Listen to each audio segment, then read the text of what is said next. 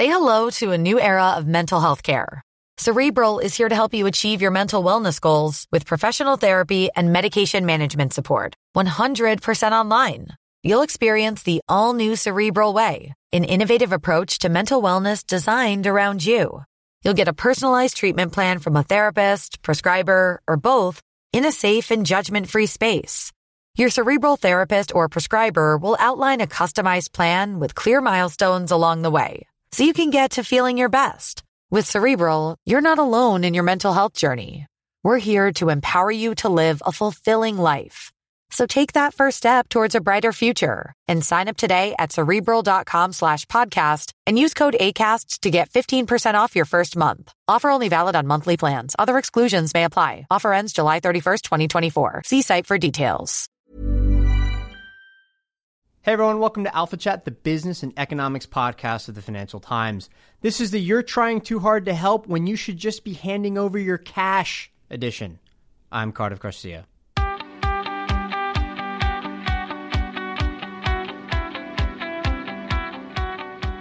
On the show today, I'm joined by economics journalist Annie Lowrey, a staff writer at The Atlantic who just published a long article in the New York Times Magazine about a pilot project to implement a universal basic income in more than 100 African villages and the American nonprofit that's running it.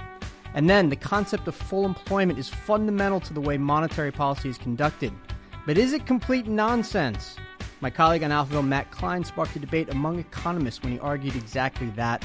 He'll join us in our second segment. But first up, Atlantic staff writer Annie Lowrey, who is now writing a book about the idea of universal basic income. She joins me now. Annie, welcome to the show.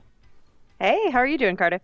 Good. So, listen, a couple of weeks ago, we had a chat about the universal basic income, but it was in the context of advanced economies, rich countries, basically.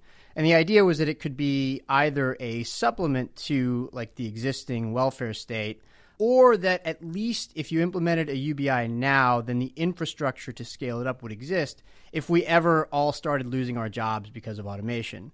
Your article was about the implementation of a UBI in a very different context. So why don't you talk about how you came across this idea, and then tell us about the places you went to and the conditions as you found them.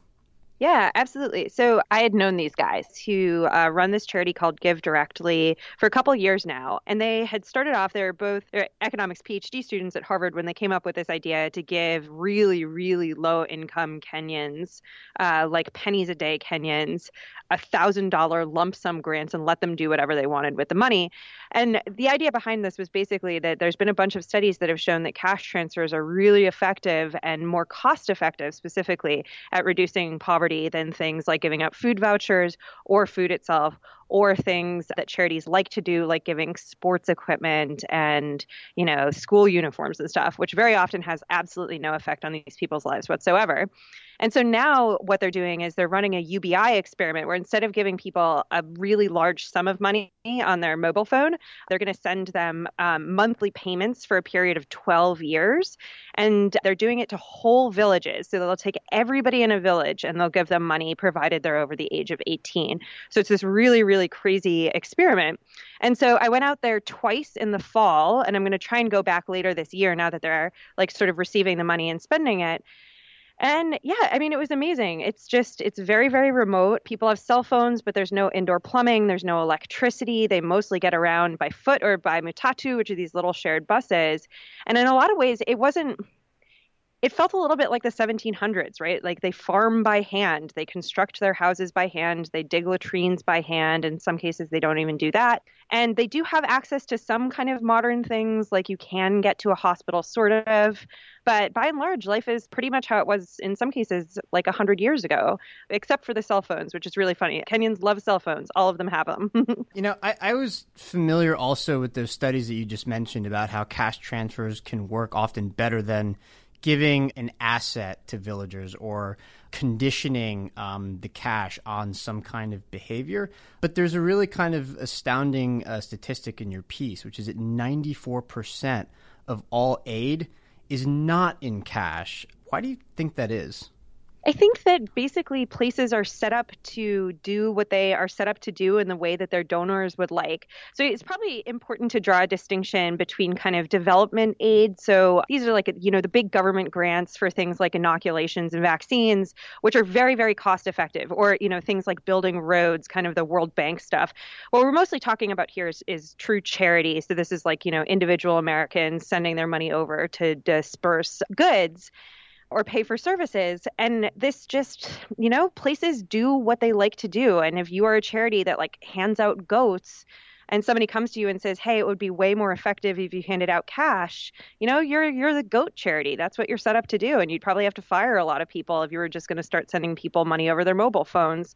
So I think that's one thing. And then I also think that there continues to be this belief that if you give people cash, they'll misspend it, despite the fact that there have now been numerous studies that show when you give money to the very poor, they in fact spend it on really, really useful things and not on things like cigarettes or alcohol. And what was kind of crazy was it took me so long to get out to these like little villages. You couldn't even buy booze out there if you wanted to. And being there, it seemed so silly to think that these people, many of whom were experiencing issues with hunger, had not eaten meat in months, would be spending the money on like cigarettes. It's just not going to happen. Right. Yeah. This idea that the way a lot of aid works is that it's meant to make the people providing the aid feel better rather than actually targeting the uses that would make it the most helpful is really kind of interesting. But you also described in your piece, and I'm wondering if you can relate this to our listeners as well, the reaction of everybody when they found out that they were going to be given this really kind of astonishing amount of money for the next 12 years. Can you just take us through that? Yeah, so this happened at it's called a barazo, which is like a community meeting. So these are tribal communities. There's a village chief, and they got everybody under a tent. These people, they're part of a tribe called the Luo. And so they had Give Directly staffers who are of the Luo people who stood there and kind of explained what they were going to do. But they went through this like 2-hour long thing where they're like, you cannot be involved in terrorism. You have to have your own phone. And then finally at the end, this one guy got up and was like, we're going to send you $20 a month every month for the next 12 years. And the village like lost its shit, basically. Like kids started dancing. There was like some people brought out a couple bottles of soda, which is really hard to get out there, these glass bottles of soda, which they then like presented to the white people. And I had to be like, no, not for me. What was funny was that I interviewed a lot of the villagers about their plans for the money. And some of them really were kind of thinking longer range. These two elderly sister wives who I met, who were widows and live right next door to each other, were going to make a little bank. So they were going to pool their money and lend it out to their friends and their family. But some people were so poor that they actually couldn't really think on that kind of a time frame. And I said, okay, what's going to be different 10 years from now? And they would be like, well, the roof will be fixed and maybe we'll have some more goats and I don't know what else, And so I think that's one of the things, if and when I go back, I really want to follow up on is, do they start thinking longer range because they don't have to worry about, where their next meal is going to come from or whether they're going to be able to buy clean water? So the universal part of universal basic income seems to be pretty important here because you also described a village that you went to that started receiving cash transfers, but only for some households a few years ago. And there's this idea that I think, as you put it, the social fabric of the village gets strained because there's a certain sense of resentment that some people are getting the money and some aren't. Yeah, that's absolutely right. And I think that this is one of the few consonances that you have with UBI in a high-income country context, right? Like, we really stigmatize welfare recipients in the United States. We think a lot about welfare as a program for parents and not for their children, despite the fact that what you're really trying to do there is target childhood poverty in many cases. Whereas the universal benefits, so like Social Security, like nobody ever asks you like, oh, are you spending your Social Security money on like drugs and booze, right? But we think a lot about like, are you spending your welfare payment on drugs and booze? And I think that's because, welfare is stigmatized and means tested. In the context of this village, yeah, it really helps preserve the social fabric. And notably, Give Directly points to this number that less than 1% of recipients had kind of an adverse incident, like having their money stolen or, being threatened or injured because they had received the money. But it was really hard on staff members who said that they would go to some members of a community and not others, described it as kind of hard to do. And very often these people are so low income that like there's some pressure to share it and to spread it around. And it can be a little bit difficult for people. And I think that doesn't mean that it's not worth doing. But, the thing about the universal basic income is like everybody gets it. And so you don't have those questions. And in fact, within one of the villages that I went to, they were even starting to negotiate how they were going to tell their family members who lived outside of the village, because the way that Give Directly set it up, in order to run the experiment, new people moving to the village could not receive it. You had to be there when Give Directly sort of registered everybody to avoid people just flooding into these really tiny villages that are basically just made up of families. Something that's intriguing about Give Directly itself is that it gets a lot of its funding from Silicon Valley. And you'd think that in their case, their interest is in finding out whether or not a universal basic income will be useful societally if Silicon Valley itself ends up putting us all out of business, essentially, because they come up with great AI, or eventually they come up with just some new kind of technology we've never thought of that can do even cognitively heavily demanding work better than humans can. But given that these projects are all happening in Kenya and I guess in other parts of Africa, are they confident that whatever is learned from these projects, whatever lessons are learned, will be transferable to the U.S. and Europe and other advanced economies? I mean, do you get a sense that they've thought that through well enough? I would say that there's only really a few things that this is going to tell us about what would happen if we did this here, right? So people are people, and I think the stuff about the social fabric is interesting. Give Directly is also running a general equilibrium study on this. So there's this kind of question, if you give everybody UBI, what happens to inflation? We don't know. Like, people kind of guess. We have no idea. Give Directly is going to try and look at that question. And so there's a question, Kenya is very different than the United States, but maybe not that different. Maybe you'll learn something about that.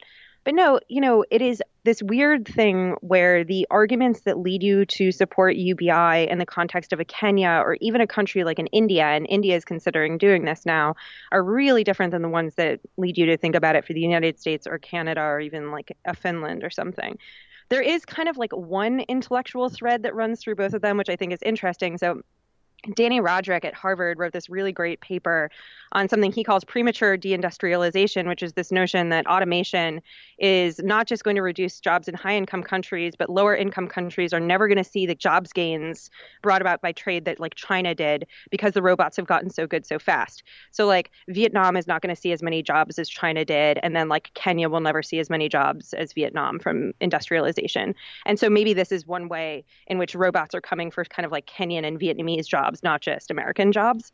But that's like a bigger, longer range sort of thing. One thing that's interesting about India versus Kenya is India has the tax base for a UBI. They estimate that a UBI worth 5% of GDP would completely eliminate poverty or bring the poverty rate from like 20% down to less than 1%. And India can do that because it's big and it's fairly rich, right? Even if it has lots of poor people.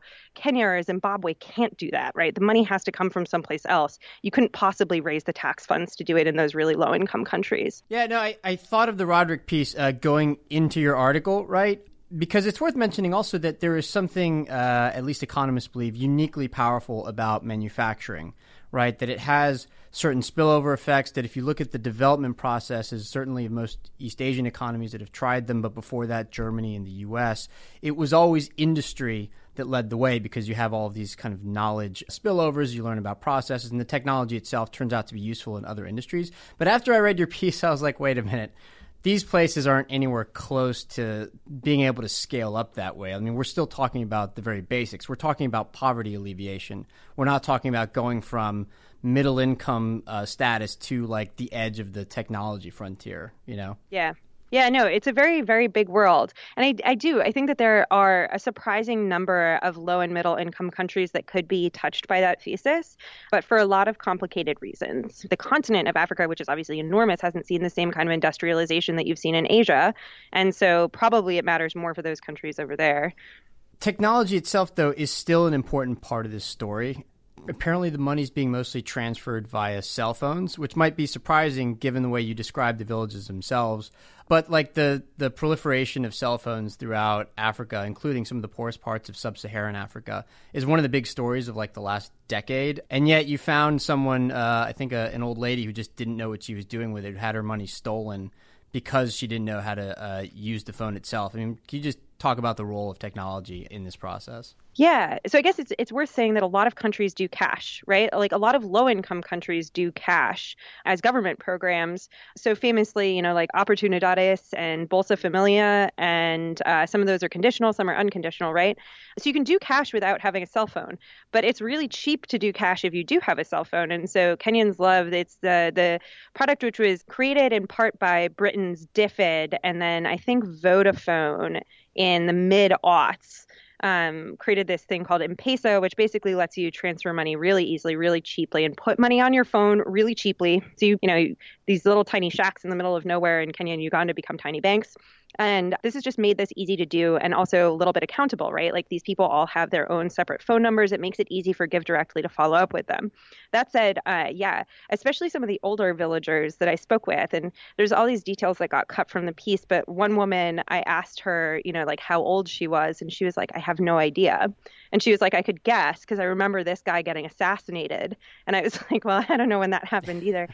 And so, they don't have a relationship with technology. They don't have electricity. And actually, the people in these villages will go to little tiny market centers on the side of the road to go charge their phones because if you have no electricity, you have no phone charger. So yeah, it does create vulnerabilities. Give Directly tries to be really, really good about following up with people like that woman, Angelina, who, did get her money stolen. Again, it's pretty rare. But it's worth noting that, technology is enabling things like these mass cash transfer programs across the world, right? Like India probably wouldn't be talking about this except that they have this biometric ID system, which would help them, kind of do the mass transfers. And it's just really, really cheap to do. Like I think Give Directly, it's like more than 90 cents on the dollar that actually just goes straight out to recipients. They don't have high overhead, and it's one argument for it. A while ago on this podcast, I asked Angus Deaton about cash transfer programs. I was a little bit surprised that he was somewhat skeptical of them. And his main point was that so many of the governing institutions that surround these places are corrupt or weak that even cash transfer programs will just end up in the wrong hands. So it might help for, however long those transfers are in place, but that it's not necessarily the case, number one, that the ideas are scalable, and number two, that they're sustainable. Did you get any sense of whether or not you can tell just from your observations while you were in those villages? Yeah, so interesting. Go back to the India example. One of the arguments for UBI in India is that they lose a ton of money. So they have, dozens and dozens, scores and scores and scores of federal anti-poverty programs or government anti-poverty programs in India. And a lot of them see a lot of the money wasted or lost or abused or whatever. And so I do think that there are circumstances in which this would be a better and a cheaper and a safer way to do it. But that's it's not a panacea, and there's problems this isn't going to solve. Like going back to what we were talking about before, I think one of the arguments against this too is like, should you be helping these places build better institutions to increase rates of growth, which in the long term is another way that you're going to lift people out of poverty, right? I think that the strongest case for just giving cash is, for these charities, right? Like if you are handing out sports equipment, you should be giving out cash. You just absolutely should. But that's certainly not to say that, you should be shutting down this program that's establishing the rule of law in this country and spending that money as cash, right?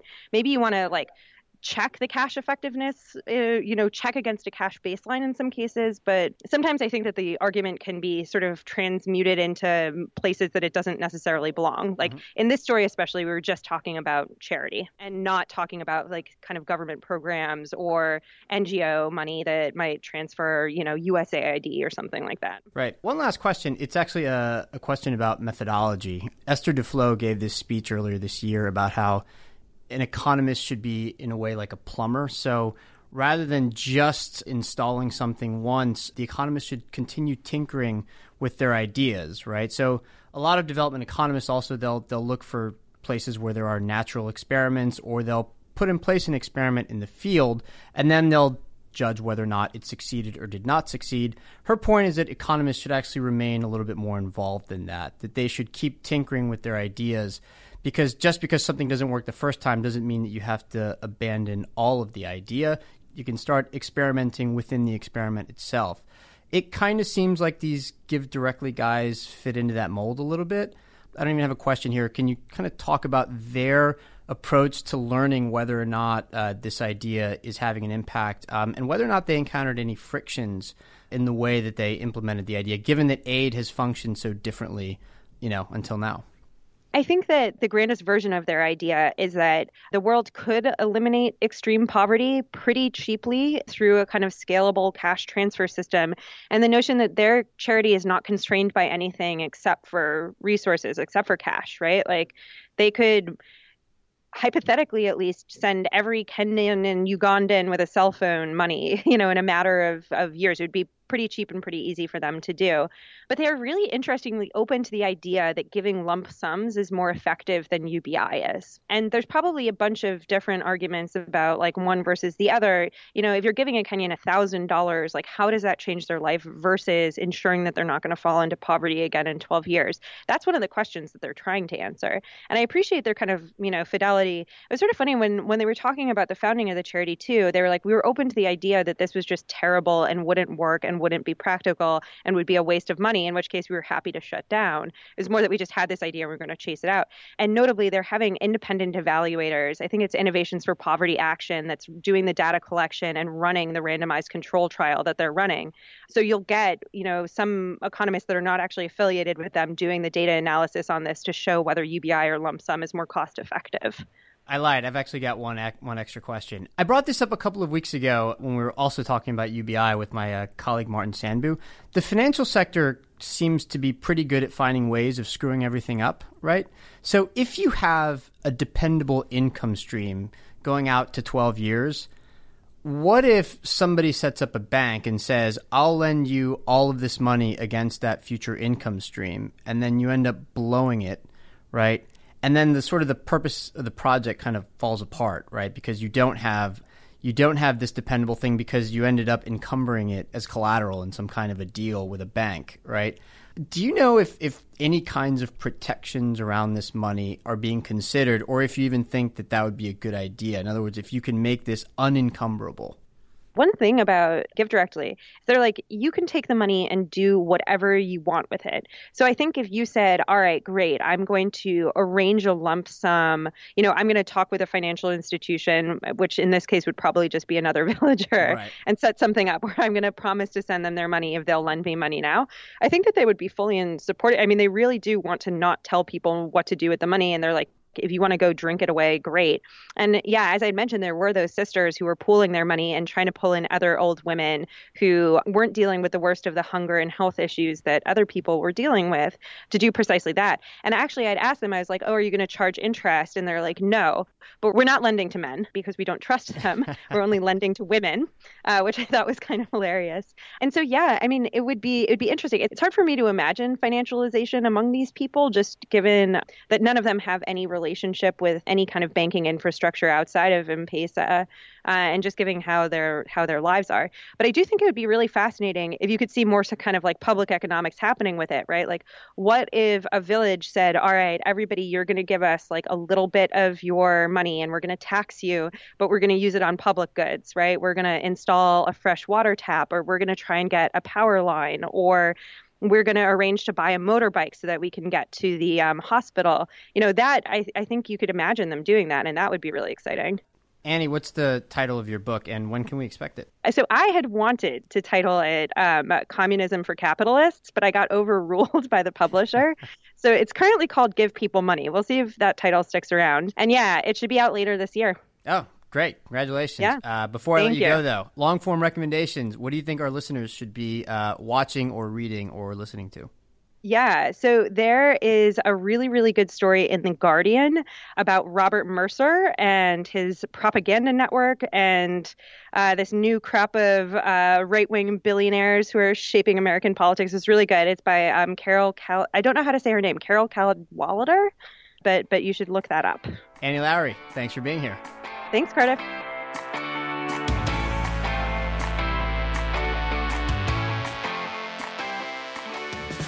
And in the second segment, I'm joined by my Alphaville colleague, Matt Klein, who recently caused a ruckus, or at least as much of a ruckus as you're going to find in the economics blogosphere anyways, for his critique of the non-accelerating inflation rate of unemployment, or the NAIRU. Matt, welcome to the show. Thanks for having me.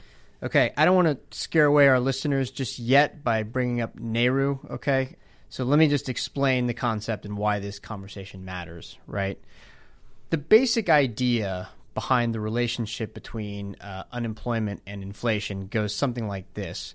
If you have a very high unemployment rate, it means obviously that there's a lot of people out of work, and that means that companies can offer lower wages to the workers who come to them in search of a job because the companies have essentially their pick of workers, right? And then the opposite also holds, which is that if you have a very low unemployment rate, then companies have to compete for the few remaining workers, and one of the ways they compete is by offering higher wages, right? Now, those low wages in the former case or those high wages in the latter case translate to overall inflation because, of course, if you're paying your workers more, they have more money to spend. They spend that money on goods. As that money gets spent in the economy, the overall price level starts to climb. Because, again, similar concept, more money chasing fewer things, so the inflation rate goes up. So that's the relationship we're talking about here. That unemployment, okay, if it's high, means lower wages, and that means lower inflation. Unemployment, if it's low, means higher wages and therefore high inflation. That's the basic relationship. It's usually embodied in something that economists refer to as the Phillips curve, right? Also very important is the fact that this relationship is thought to underpin monetary policy. It does so explicitly in the case of the U.S., where the Fed is supposed to target both full employment and stable inflation, and as it defines stable inflation is 2%, headline, okay? So, you recently wrote a post critiquing the very concept of the Nehru, right? Or it's sometimes known the natural unemployment rate. Take us through your critique. Sure. So there are two basic questions. One is, does this theoretically make sense? And two is, even if it does theoretically make sense, is this a knowable variable that is useful for making forecasts of inflation and therefore useful for policy? I think that on the second point, it's pretty uncontroversial to say the answer is no. I think also on the first point, you can also say it doesn't make sense theoretically, but I mean, I focus mostly on the second point in my post. If you have a pretty simple model of inflation essentially being what was inflation just recently, what did the dollar do, what did oil do, that is going to give you a pretty reasonable predictive power for what inflation will be. Because inflation is, at least since Volcker brought inflation down, so we're talking the past 33, 34 years, it's been pretty stable within a range, and that, as I said, that very simple model, it tends to be whatever it just was plus a little variation. If you add in any knowledge about the unemployment rate, you don't get any extra information. That's a key thing. This is a lot of people have found this empirically. And the question is, if that's true, then why do people believe that there's this thing called the Nehru? And the argument that they make is, well, the Nehru changes. There are all these structural features of the economy that can change, whether it's changes in unemployment insurance or welfare reform or technological productivity or globalization, whatever. These things can move the Nehru up and down. Let's suppose that that's true. If that is true, it doesn't mean the Nehru is useful because you can't predict what those policy changes are going to be and how they're going to influence the Nehru in a way that's useful for monetary policy. I mean, I think one of the most striking examples, it's not the only one, but it's very striking, is if you look in the mid-1990s. Janet Yellen was at the Fed then, and she was probably either the most hawkish or second most hawkish person there because she relied on a model for predicting inflation that used unemployment. And she saw the unemployment rate was getting close to 5.5%, and she thought that the Nehru probably was around 5.5%, and so she was one of the people who was most interested in raising interest rates.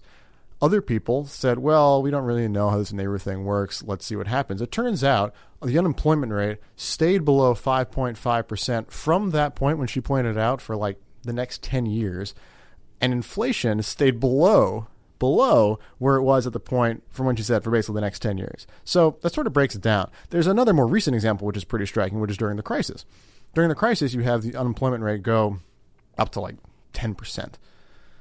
At the time, Fed staffers and other people, they were making forecasts using, sort of their standard benchmark model, including the unemployment rate. And they said, well, probably by around where we are now, the inflation rate will be back to around 2%.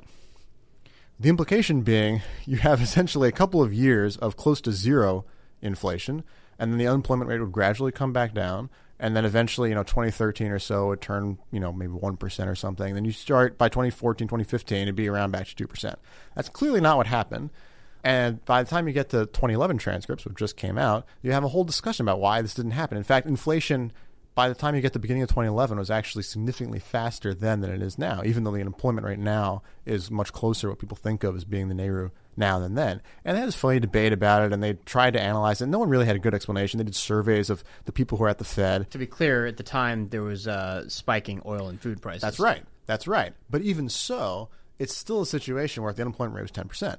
And according to standard theory, unless you thought the NAIRU had gone from, 5 or so to like 9.5, it still wouldn't explain, even with the commodity thing. So people were, you had this range of estimates. There's a wonderful table, and I put this in the post where, they say, okay, well, before the what do you think it was before the crisis? What do you think it is now? What do you think it will be in 2015?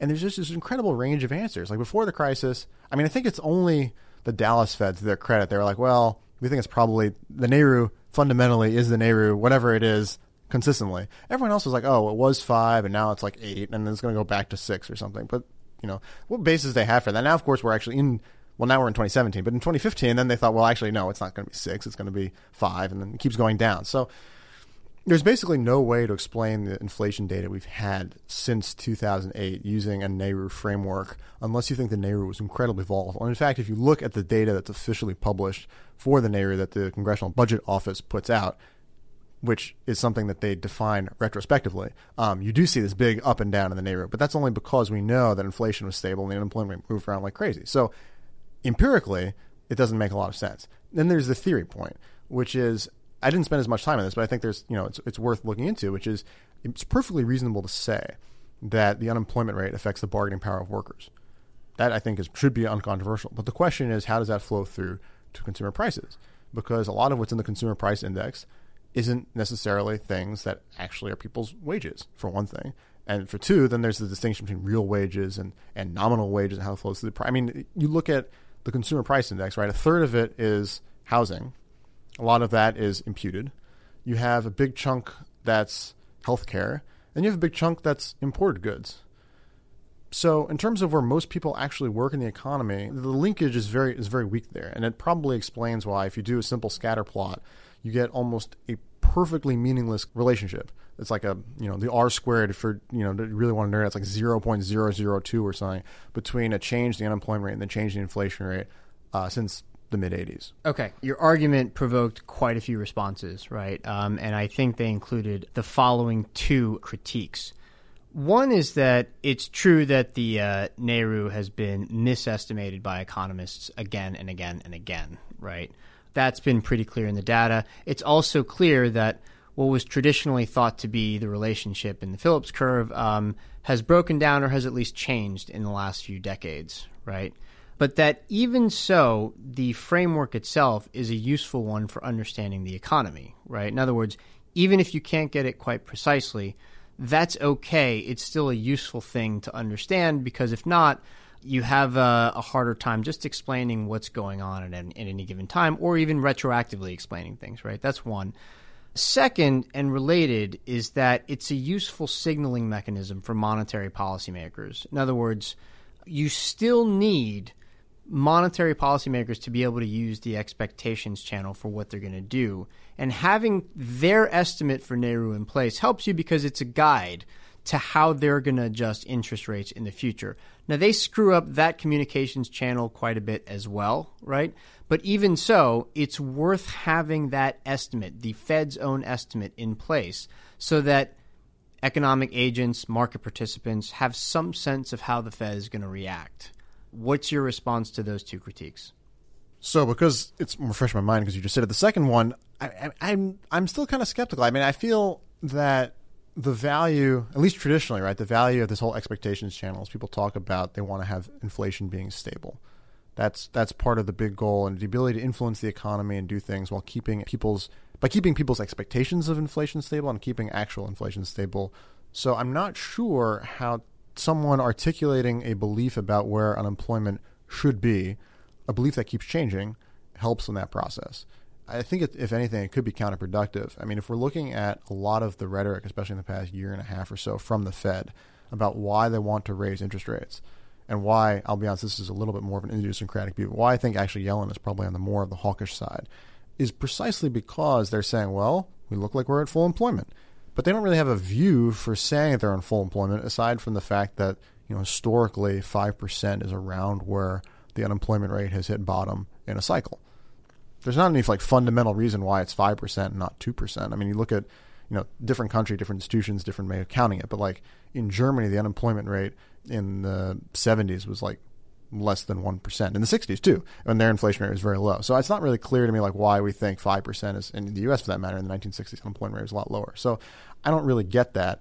You look at the other data for inflation. I mean, you can make arguments about one way or the other, but the thing that's the theme is we're getting close to full employment, therefore we need to raise rates. So in terms of the relationship with the dual mandate, I mean, I see it almost as being counterproductive. It's the sense, if they just focus on inflation, they could still be looking at unemployment if they think there's a linkage. But given that there isn't much evidence that there is a linkage, putting this emphasis on NAIRU, I think, is just confusing and counterproductive. Okay.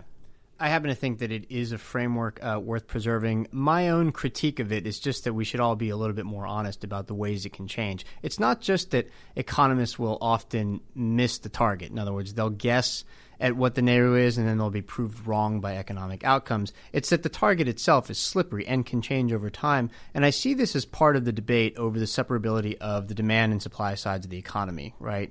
That separability, I think, is an idea that increasingly is breaking down. A simple way to think about how this works in the labor market is that, okay, we get down to close to whatever the NAIRU is at a given time. Inflation starts to pick up. Wages start climbing, right? But at the same time, wages climbing also means that increasingly there's a trade-off for people who have chosen to be outside of the labor force for a while. Some of them might be pulled back in, which itself changes the NAIRU and lowers it, right? And at the same time, companies might start, for instance, offering more training to their workers, and that increases the overall productivity potential of the economy. And that also is another way of saying that the NAIRU has declined. So it can shift up and down over time. I think we should be honest about it. But again, I think it's a framework worth preserving. Matt, thanks for coming in. But before I let you go, let's do our own long-form recommendations. What do you got? I recently started reading, and I think this was actually because it was recommended to me by Michael Pettis in this podcast maybe a year or so ago. It's called The Deluge by Adam Tooze. It is a history of the world from about 1916 and 1931. Absolutely fascinating. It really takes a global perspective on how World War I and the post-war architecture and then the Great Depression influenced developments all over the world, whether it was China, Japan, India, Russia, America, Europe, the whole kit and caboodle. And it's just fascinating as a sense of how everything was linked together and how people thought that the mid-20s regime was actually a lot more stable. At the time, people thought it was a lot more stable than it turned out to be. Okay, and my recommendation is a podcast called Embedded, which is hosted by a really badass reporter at NPR called Kelly McEvers. It's one of the few podcasts where the host is also a reporter and is taking you along for the ride as she reports, and the results are really astonishing. And the reason I'm recommending it is that Embedded is about to launch its second season, and the first season is one of my favorite ever debuts for a podcast, so definitely check that out. And that's all the time we have for today. Email us at alphachat@ft.com or give us a call at 917-551-5012. That is +1 country code. Rate the show. Leave us a review on iTunes. It really does help people find out about us. I'm on Twitter at Cardiff Garcia. Annie is on Twitter at Annie Lowry. Matt, you're on Twitter where? M_C_KLEIN. Okay, and you can find show notes at ft.com/alphachat.